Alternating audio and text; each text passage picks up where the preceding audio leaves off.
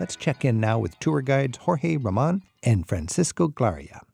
Jorge grew up in Malaga and now lives in Madrid. Francisco comes from Pamplona. They both proudly show visitors around their country, and they bring us tips now for memorable side trips from Madrid. Thanks for joining us, Jorge and Francisco. Very welcome. Welcome. So we go to Madrid. Of course, you got to see Madrid. It's the modern capital of Spain. But you also want to use that as a springboard to get out and see some sights nearby. Jorge, you live in Madrid. Mm-hmm. If you had a visitor who had, a week to be headquartered in Madrid but wanted to be sure to get out and see the most interesting things outside of the big city in Castile, what are the top 4 or 5 sites they would want to see? For sure, Toledo. El Escorial is one other one. Salamanca. Yep. Segovia. Yeah. And if you are Catholic, you should miss Ávila. Ávila. Now, why would that be if you're Catholic? Because it's the birthplace of Santa Teresa from Ávila. Oh, so a lot of pilgrims will go to Ávila for that. And if you're into medieval walls, that's another good reason to go to Ávila. True. So you've got St. Teresa, incredible and medieval walls. The walls. And some good nun pastries. Don't you have some Gemas, the jokes. Yeah, tell us about this. All over Spain, you find convents are cranking out great sweets. Yeah. It is a way for the nuns to survive.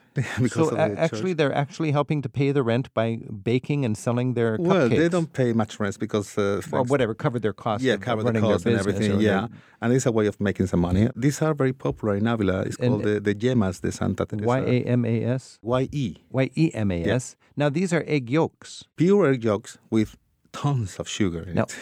Tons of sugar and egg yolks. Mix it together, bless it, pop it in the oven, and eat it. Yemas. And it will be in your side for the rest of your life. Now, I'm fascinated by all of this monastic cooking and sweets, conventional sweets, I think they're actually called in Spanish. And they have a practical way to just use all of their materials efficiently because I understand they use the white part of the egg for starching the material that they do. Yeah. And you have the yolks left over.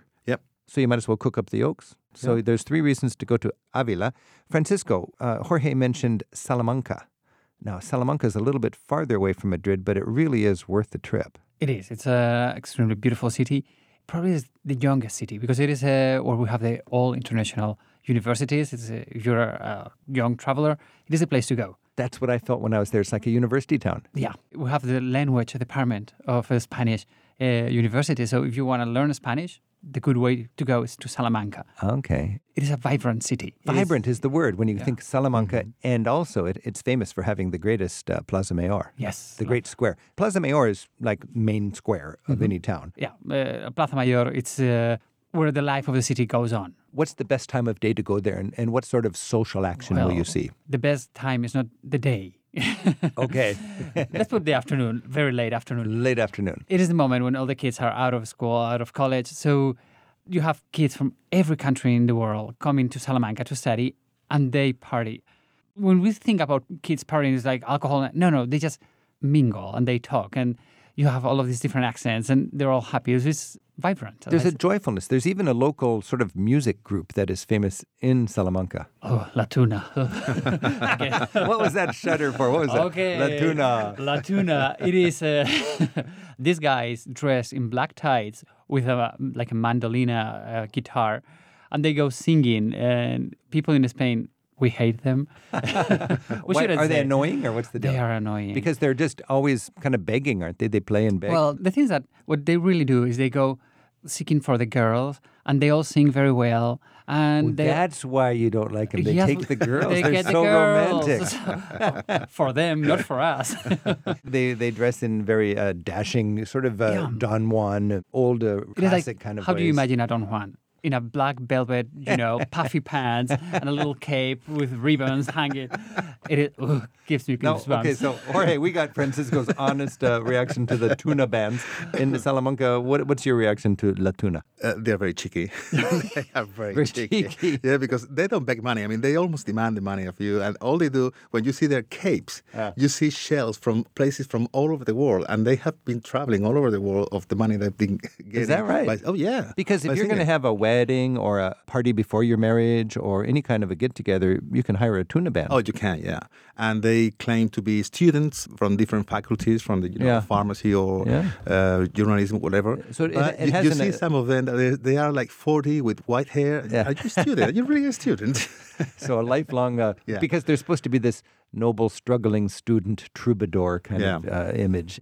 But actually, that's a fun little vocation for a lot of musicians. Yeah, true. But it's a fun part of Salamanca. One thing I remember from Salamanca is on the main square, it was the paseo time. Everybody was out. And it was actually organized where the boys were going clockwise and the girls were going counterclockwise. That's in the old times. In the old times, yeah. And everybody could check everybody out in a very systematic way. And that was especially in summer because Salamanca is very cold in winter. Yeah. And when the weather improves, that's the way they used to go around. I'm Rick Steves. This is Travel with Rick Steves. We're talking about side trips from Madrid. Our phone number is 877-333-7425. Kurt's on the phone in St. Joseph, Missouri. Kurt, thanks for your call. Thank you for having me. I'm very interested in following Don Quixote de la Mancha and the train. And I've heard so much about it, and I really would like some idea of an itinerary, day trips basically out of Madrid into La Mancha, maybe starting at certain, what villages like Consuegra to start with and going on and maybe ending up in Cuenca. So La Mancha, as I would say it, La Mancha is Arabic for parched earth, isn't it, or something like exactly, this? Different colors of the earth. So it's very dry, and it's famous for its windmills and its ruined castles and its dusty towns. And this is the Don Quixote route. Jorge, what are some ideas if people... Well, if you have a car and you mention a little place called Consuegra, I highly recommend that because it's breathtaking when you approach the town from the freeway and you see the skyline of the mountain just topped by the windmills, the old-style windmills that still remain there. So anybody heading south from Madrid on the big auto route there, the N4, is going to see Consuegra on the right-hand side as you go down. And you have two ways, but I highly recommend you to go first to Toledo, which is on the way to Consuegra. Stop in Toledo, find what Don Quixote made in Toledo, because it's quite a few things, and continue to Consuegra. Okay. Francisco, any advice on La Mancha and Don Quixote sightseeing? I think the most beautiful part is that one. This is the typical windmills that... Obviously, there are much more places, but for a day trip. For the typical tourist, Consuegra is so easy because it's just, you see it from the freeway, and you go up there, you can drive up to the little top there, and you can look down over the town, and you've got the ruined windmills and the castle you can tour. True, yeah. How does that sound there, Kurt? It sounds wonderful. Does the trail go east from there toward Cuenca? Is there more to see, more windmills and so on, further on up on like N420 or anything like that? No, not in Cuenca. I mean, if you want to see the windmills, just go to the area Consuegra or keep going south. I think it's very evocative from a history point of view, but physically, from a sightseeing point of view, I don't think there's a lot there beyond Consuegra. Hidden places, you have to know where to go. Boy, well, thank you very much. That certainly gets me in the right direction. Wait a minute. Jorge knows a hidden place. What would a hidden place be, Jorge? Well, you have Puerto Lápice over there, a little bit further down, which is supposed to be the posada where Don Quixote stopped quite a few times on his ways up and down the La Mancha. And actually, there is a monument over there to Don Quixote and Sancho Panza as well. And it's a very pintoresque town. It's called Puerto Lápice. Puerto Lápice. Is if you go down Madrid, the A4, I think it's in the kilometer number 125. 125 kilometers south of Madrid. So about 70 kilometers south of Madrid. Good luck, Kurt. Thank you very much. Thanks for your call. Our phone number is 877-333-7425. And Carla's on the phone in Kihei in Hawaii. Aloha, Carla. Aloha.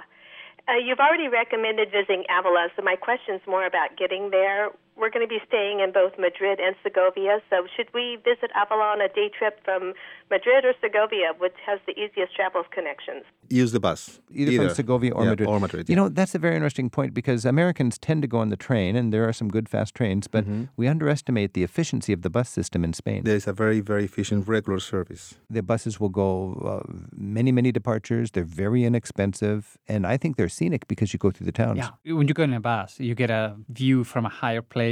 It's slow. You go through beautiful places. Very good for the scenery. And they're very comfortable. They're very practical. Would you, if you were, let's say you're in Madrid or Segovia, you could just go to the bus station and find out when's the next bus. There'll be one in an hour, and you hop on. Maybe the next 30 minutes you have one. Yeah, so, and you can just buy the ticket there. You don't need to make a reservation or worry about that. And you can make a reservation if you want to, but if you can buy a ticket over there. You know, a lot of tourists, we don't speak the language, and we're not inclined to do things on the internet very well, so we can just go to the bus station and fake it. For sure. All over Spain, I think. Yeah. In all the cities, you have good bus stations. Carla, does that give you some ideas? It does. Thank you. Yeah. Mahalo. Okay, thank you. Bye-bye. Carlos is on the phone in Dallas, Texas. Carlos, thanks for your call. Yes, hi Rick, how you doing? Doing good. This trip is a little bit further than the others mentioned before, but it's such a wonderful trip. It's going to see the prehistoric art in Cantabria. It is incredible to be able to go to those caves and see face to face with this magnificent art. And I also think it's one of the few caves that you still can go to see prehistorical paintings. That's right, because a lot of the precious prehistorical art that's 20 or 30,000 years old has been open to the public for a little while, and then all of the humidity and the excitement and the flash attachments of the tourist sort of deteriorates the art more in 1 decade than it had been in 20,000 years before that. Consequently, at Altamira and at Lescaut, you have copy caves where you can't go to see the real thing unless you're a special scholar. But the tourist groups can go to see the perfect copy cave. But now Carlos is talking about Cantabria. Monte Castillo, is that what you're talking about? Yes, exactly. Yes, they have, I think, 3 or 4 caves. I went to see all of them. It's probably the best experience I ever have on any trip. It's amazing to see that art. How do we get right there? Jorge, from Madrid, how do you get to Cantabria? Where is that? Well, that's not a day trip. It's more than a day trip. Yeah, where are we talking in Spain here? It's in the north. In the north? In the north, yeah. Okay, so this is in the area... When you look at the map, it's just above Madrid by the... but it's way up by the north coast. By the north coast, yeah. Okay, Cantabria, yeah. That's near Altamira. So Altamira would be the most famous one, but Carlos is talking about one that's not as famous as Altamira. It's actually the prehistoric art at Monte Castillo, Castillo, in Cantabria. Mm-hmm. Yes, it is. And thank you, Rick. Thank you for the tip there, Carlos. Happy travels. Bye-bye. Bye now.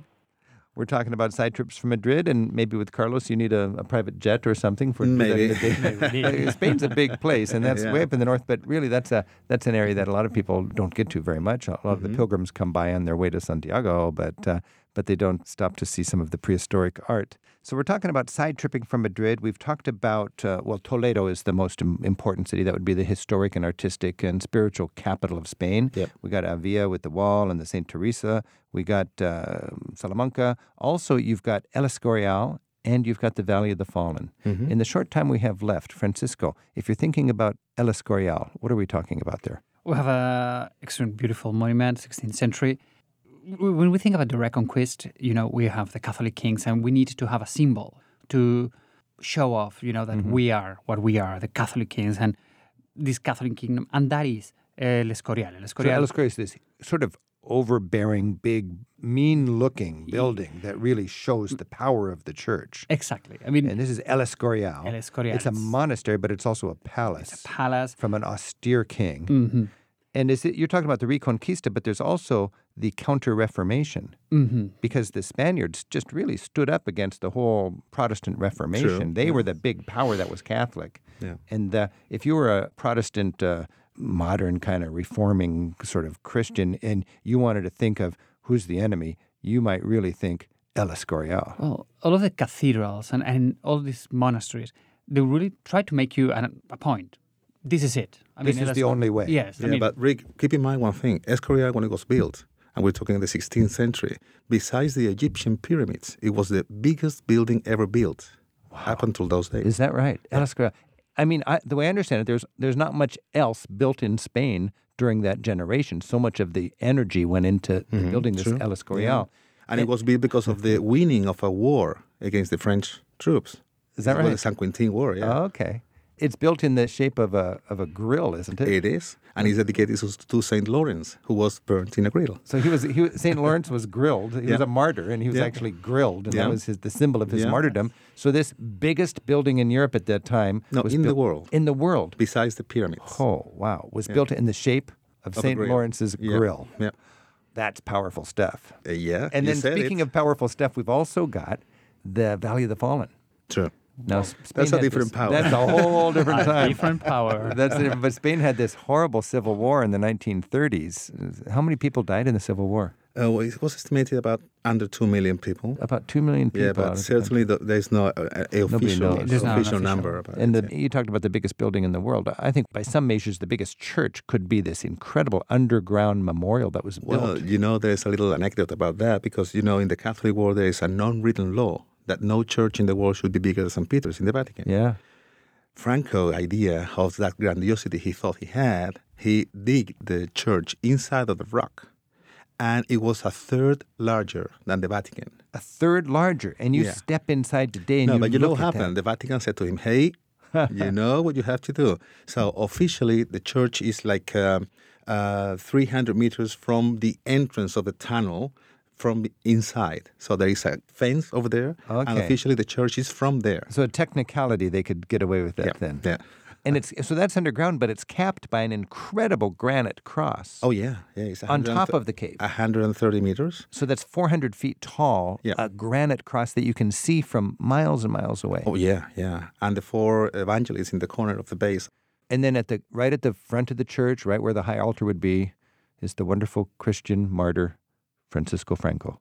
And the founder I'm kidding. And the founder of the Phalangists, and the founder of the fascists in Spain. So the fascist dictator treated like a Christian martyr almost in here.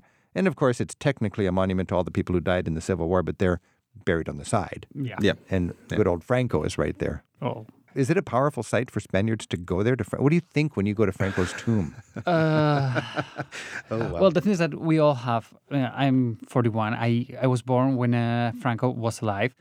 He died when I was 3 years old. So I don't know anything about Franco. What I know are the stories that my grandparents told me, and both of them fought in the Spanish Civil War. One with Franco, and the other one, my mom's, against Franco. By the way, they hated each other, of course, and. Depend who you go with, which grandpa. If you go with my dad's grandpa, it's perfect. It is a holy place. If you go with my mother's father, it's like hell. So you go with your grandpa and it's to remember Franco. And when you go with your grandma, it's to make sure he's still dead. Mm-hmm. Yeah, exactly. There you go. I'm Rick Steves. We're talking about great Spanish sites within an easy day trip from Madrid. We've been joined by Jorge Roman and Francisco Gloria. Thank you guys very much, and I hope to see you in Madrid. Thank you. Thank you.